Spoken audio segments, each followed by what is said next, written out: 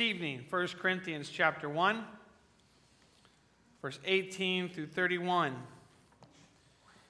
Pew Bible, page 1772. 1 Corinthians chapter 1, verse 18 through 31.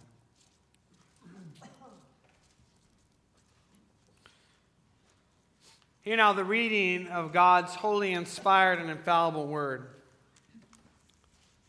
Paul to the church in Corinth.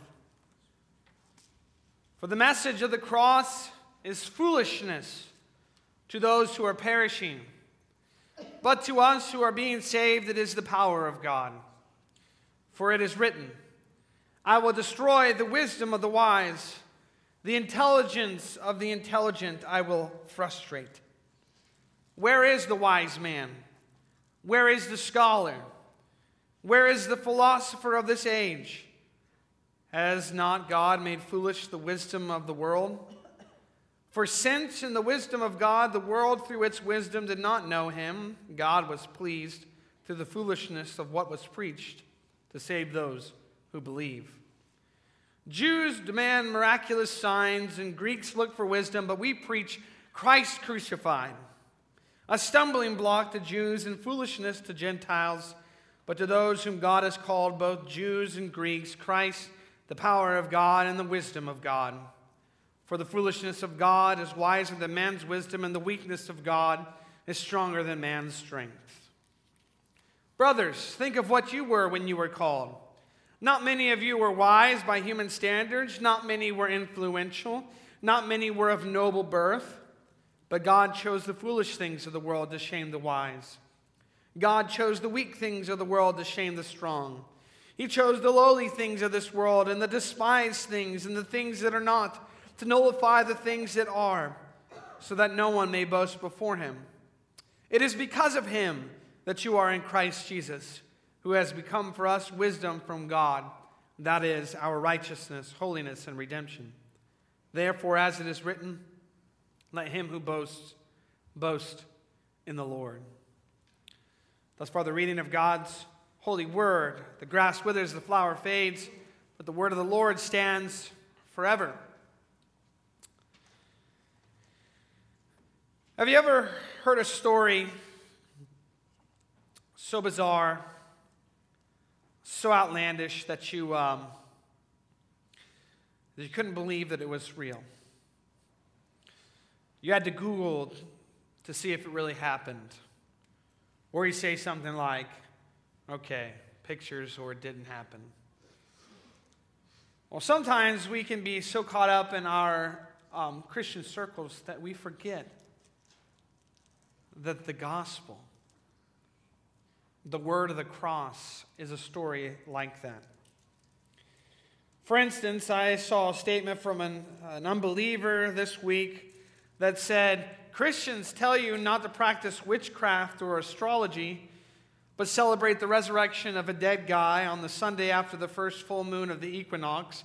Then they drink wine and bread as his blood and body and enchant over their animal sacrifices before they feast. I mean, it does kind of sound bizarre, doesn't it?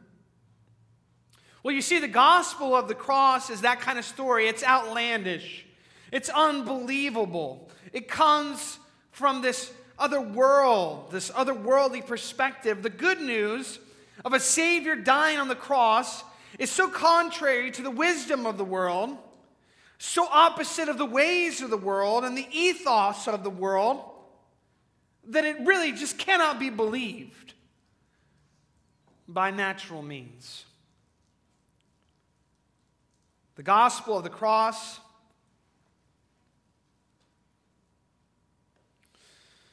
comes from God, comes to a broken world, a fallen, prideful, and arrogant humanity.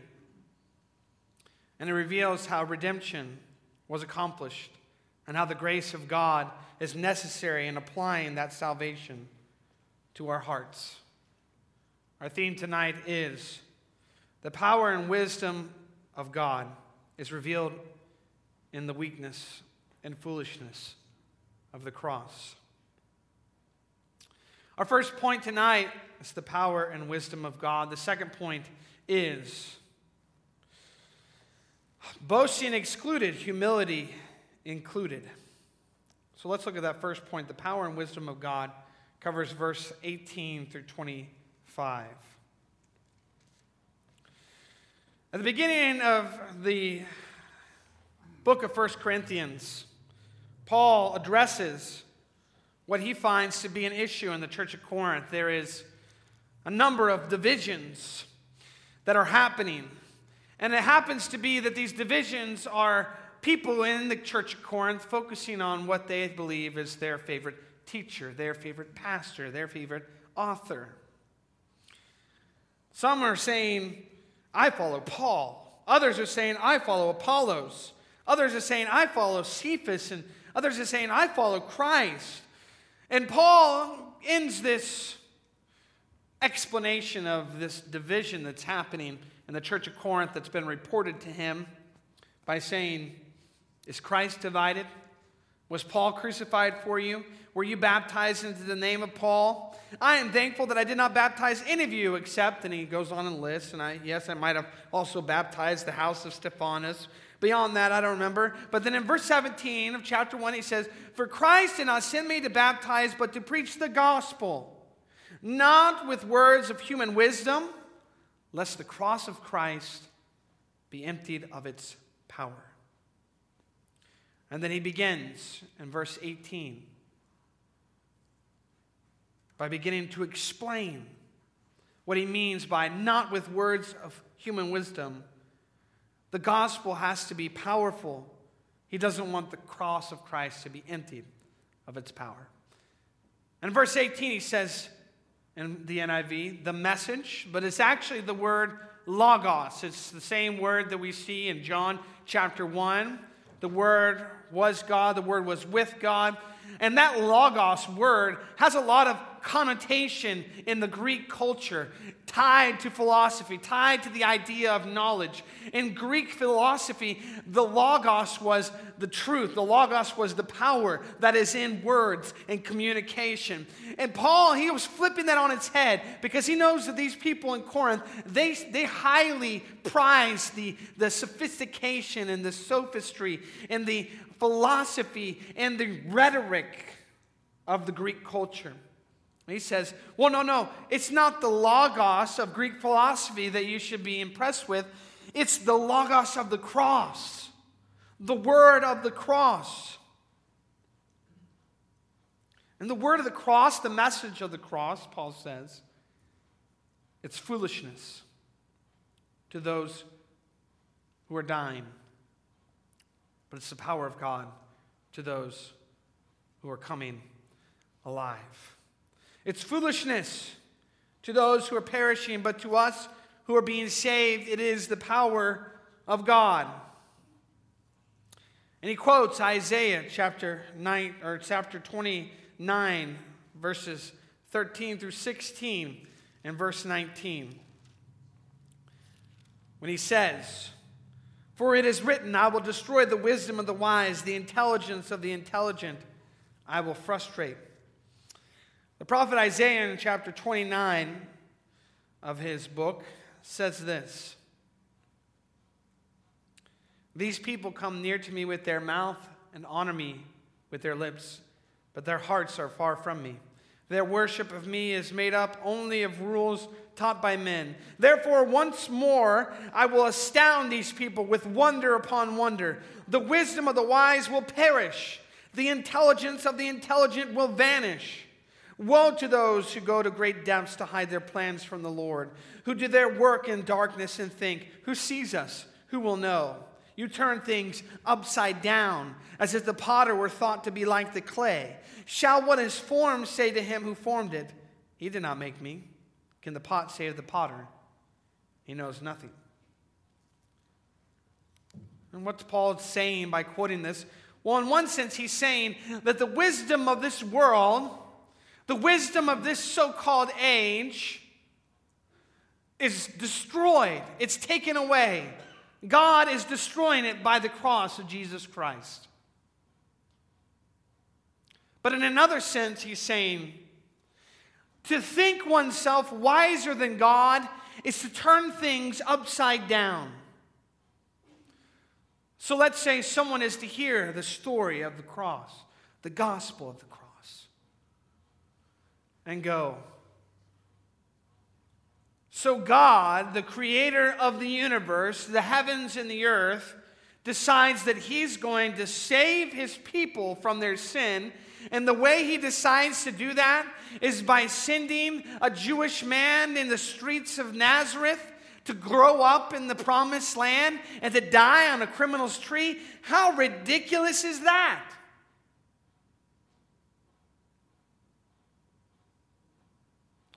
Shall the clay say to the potter, why have you formed me this way? You got things upside down. If you think phrases or things like this, well, if I were God, I wouldn't have done things that way. So, God has destroyed the wisdom of this world. And in verse 20, he says, Paul continues, where is the wise man? Where is the scholar? Where's the philosopher? Where's the debater of this age? Has not God made foolish the wisdom of the world? For since in the wisdom of God, the world through its wisdom did not know him, God was pleased through the foolishness of what was preached to save those who believe. How does the world respond to the foolishness of what is preached? The message of the cross, the word of the cross.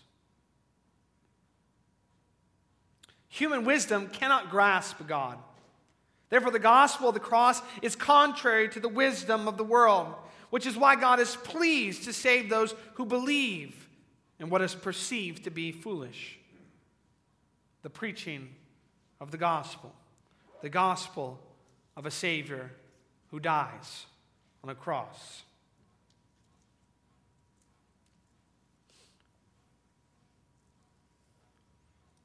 The question we have to ask ourselves then, how does the world respond to the foolishness of what is preached?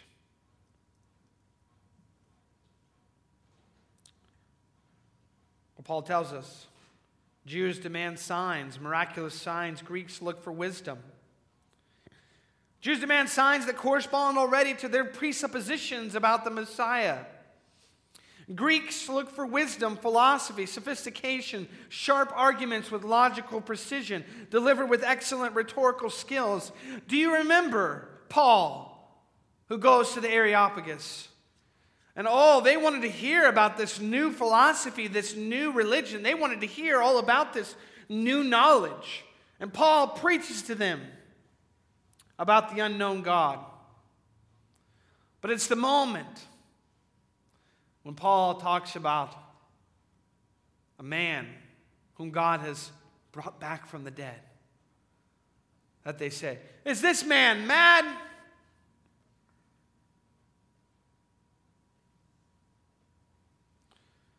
This is what God does.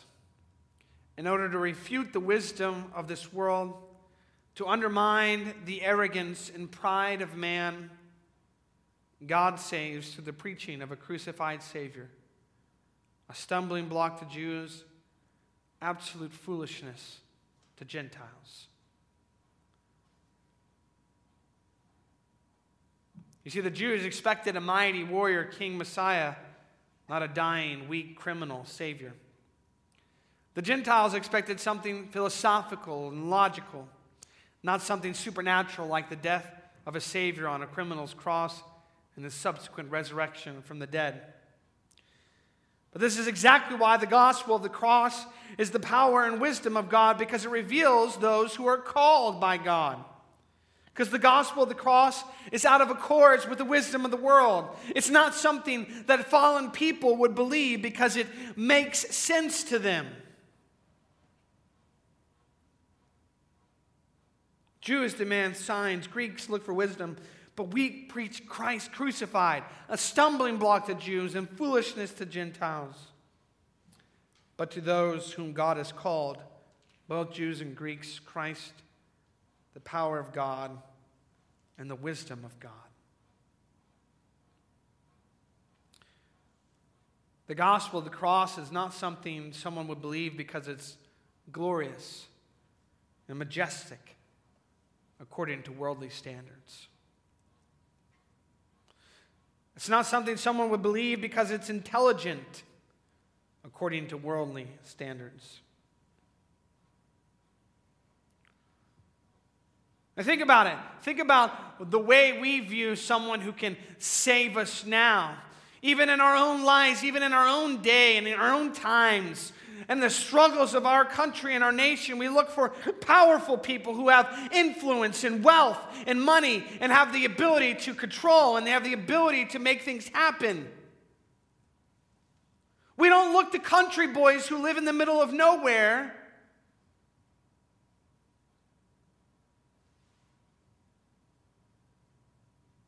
But that's the way God saved.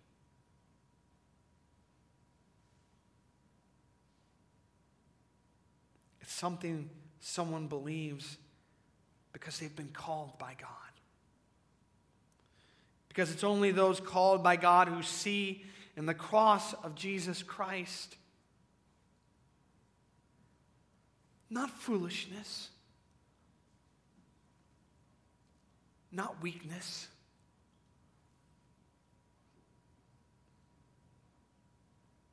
but the power and the wisdom of God. Those in the world only see it in the foolishness and the weakness of God. See, if I had a chance to rename my sermon tonight, I'd do something really clickbaity like naming the sermon, The Foolishness and Weakness of God. Whoa, what is he talking about there, right?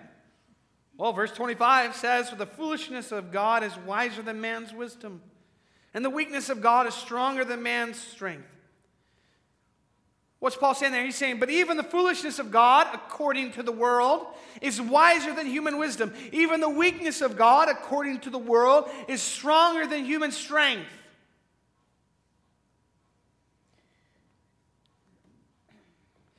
What I'm saying is if you see in the cross of Jesus Christ, if you see in a man hanging on the cross your salvation, your redemption, the very power, awesome and mighty and almighty power of God, and you see in the cross of Jesus Christ the wisdom of God to bring about your redemption, your salvation, your undeserved grace,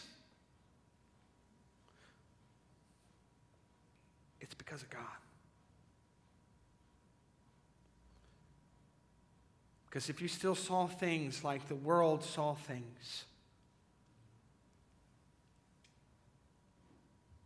the cross would not be glorious to you. The message of the cross would not be what is saving you.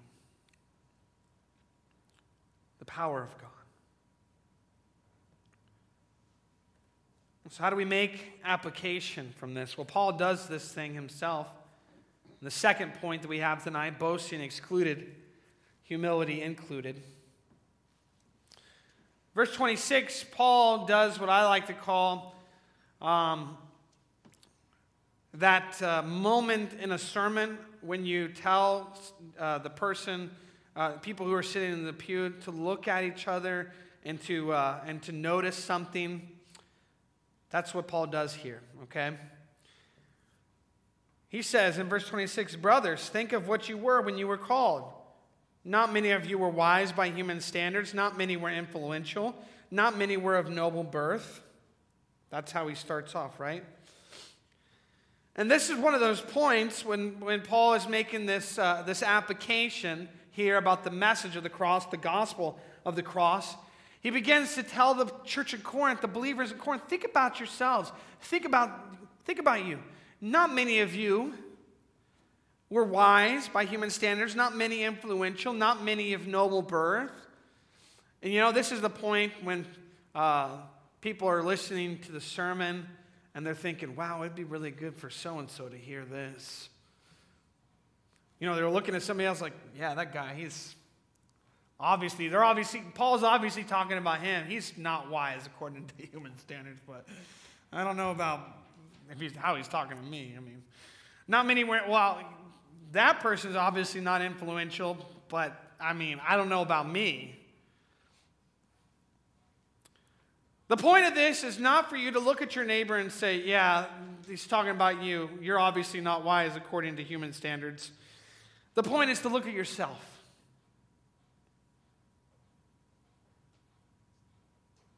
Consider yourself when you were called. Were you called because you were smarter? Were you called because you had influence? Were you called because you were a governor or the son or daughter of a mayor, someone of high standing in the class, in the society?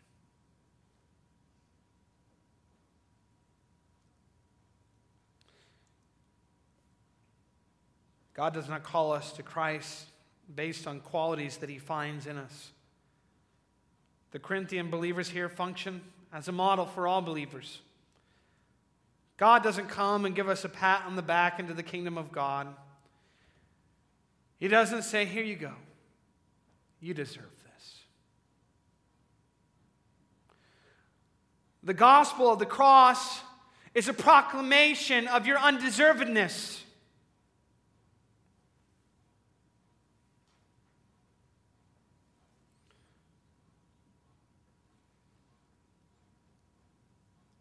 Verse 27, but God chose the foolish things of the world to shame the wise. God chose the weak things of the world to shame the strong. He chose the lowly things of this world and the despised things and the things that are not to nullify the things that are. See, a lot of times we wonder if there's any reason why God chose us. Ephesians chapter 1 says, in love, he predestined us. So we can say there's a pure love, an undeserved love that God chooses us in. But besides that, we say, no, there really isn't anything in us that God chose us. Well, I would say 1 Corinthians chapter 1 is the only place where we find any sort of reason why God chose us. And it's the most beautiful and wonderful thing. It doesn't say because you had faith. It doesn't say because you were intelligent. It doesn't say because you had the smarts to figure out the gospel. It says because you're the lowly things of the world. The despised things. The things that are not. God chooses the ragamuffins. He chooses the beat down, the broken, the no-names, the nothings, so that he can put to shame the wisdom of this world. The people who think they're significant, that they mean something because their dad is so-and-so, because they graduated from such and such college or university. I went to Ivy League.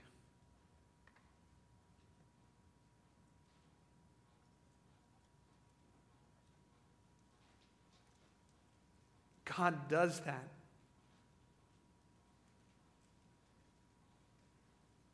To put to shame the things that are.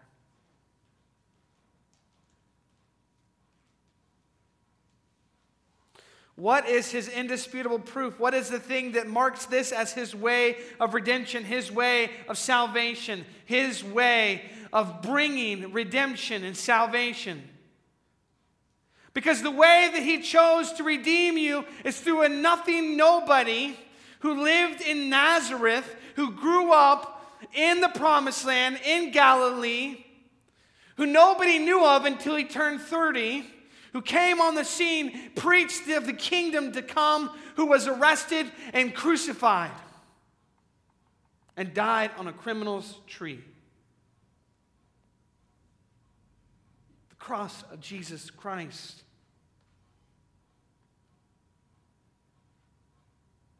The victory that is found in defeat, the life that is given in death, the eternal that is found in the cessation, the power that is found in weakness, the wisdom that is found in foolishness, the gospel of the cross.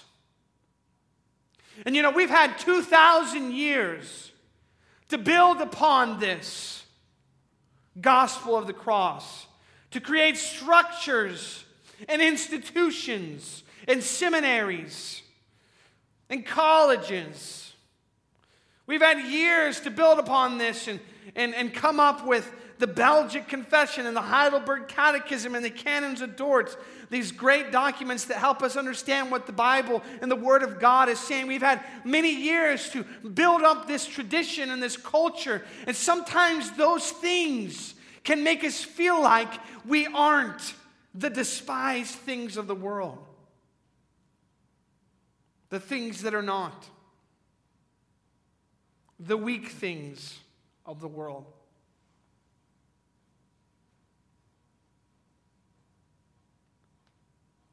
Sometimes all of that makes us forget that no matter how far we get, whenever we decide to share the good news of Jesus Christ with someone else, we have to tell them about how our Savior died on a cross as a criminal who did no wrong. We can never get away from the simplicity, the gruesomeness, the reality of that message. How are we supposed to respond to this knowledge? The proper response is to sit down and to eat a bunch of humble pie. Grab a fork. The proper response is to put to death the pride that lives within us. The proper response to the gospel of the cross is to empty your mouth of all boasting, unless it is boasting in the Lord. Paul finishes this section by saying, God does this. He chooses the foolish things of the world. He chooses the weak things of the world. He chooses the lowly things of the world, the things that are despised, the things that are not, so that no one may boast before him. It is because of him that you are in Christ Jesus, who has become for us wisdom from God, and that is our righteousness, holiness, and redemption. Therefore, as it is written, let him who boasts, boast in the Lord. Paul will go on later to make this even more clear when he says in 1 Corinthians chapter 4, brothers and sisters, I have applied these things to myself and Apollos for your benefit, so that you may learn from us the meaning of the saying. Do not go beyond what is written. Then you will not be puffed up in being a follower of one of us over against the other. For who makes you different from anyone else? What do you have that you did not receive? And if you did receive it, why do you boast as though you did not? What's Paul's point? Everything is of grace. Everything is of God. Think about that. The prideful person who's been gifted by God a sharp intelligence and wit, who views himself as the smartest person in the room, no matter where he is, puffed up in arrogance, would have nothing if God had not given it to him.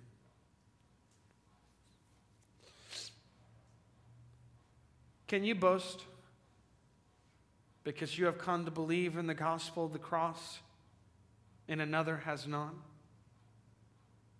Can you boast because you are a Reformed Christian and others are not?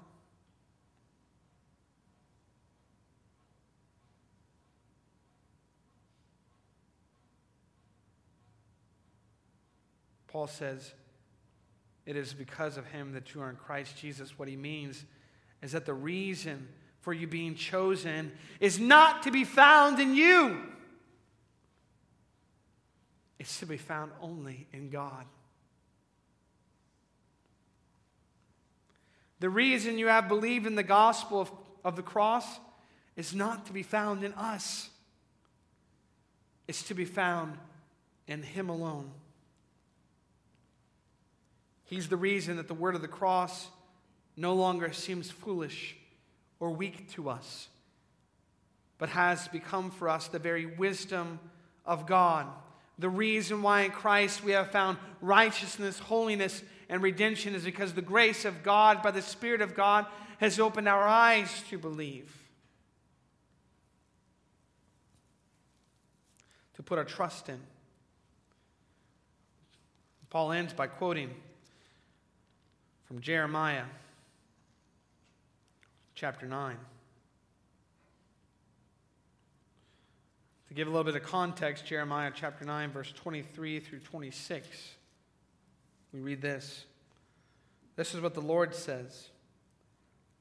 Let not the wise man boast of his wisdom, or the strong man boast of his strength, or the rich man boast of his riches. But let him who boasts boast about this, that he understands and knows me, that I am the Lord who exercises kindness, justice, and righteousness on earth. For in these I delight, declares the Lord. Don't boast in anything but the Lord. Let him who boasts boast that he knows God.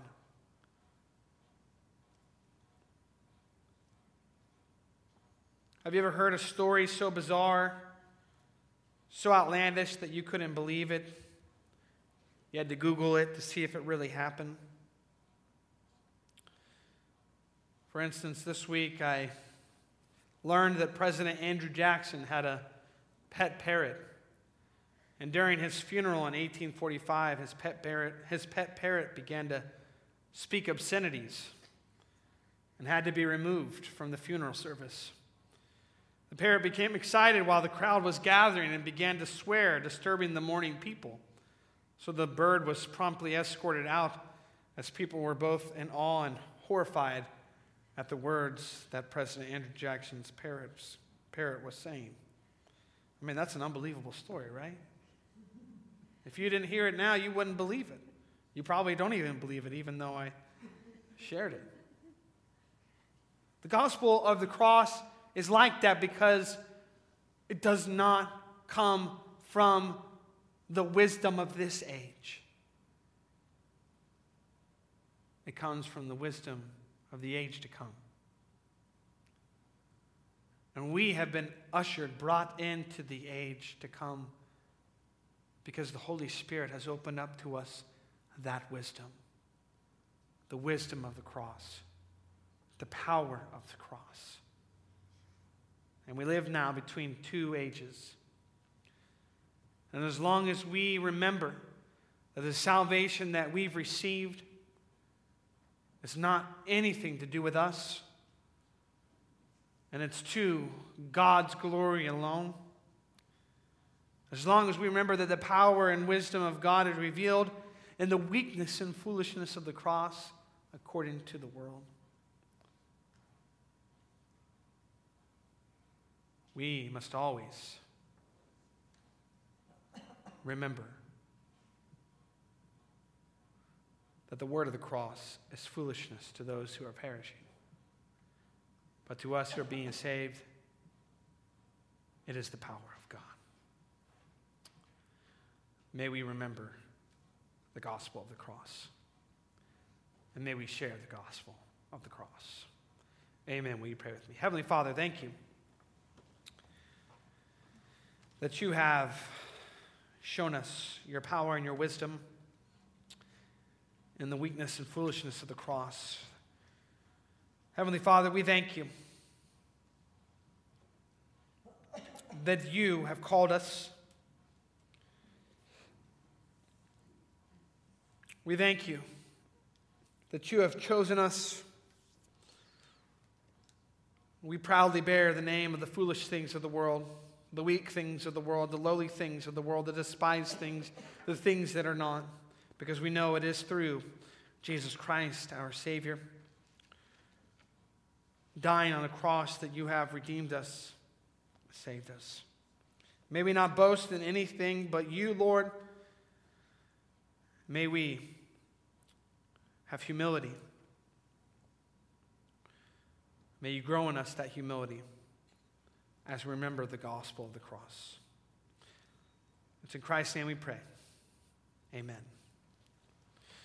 Will you stand and sing with me, When I Survey the Wondrous Cross? It's going to be from the Celebration Hymnal 324.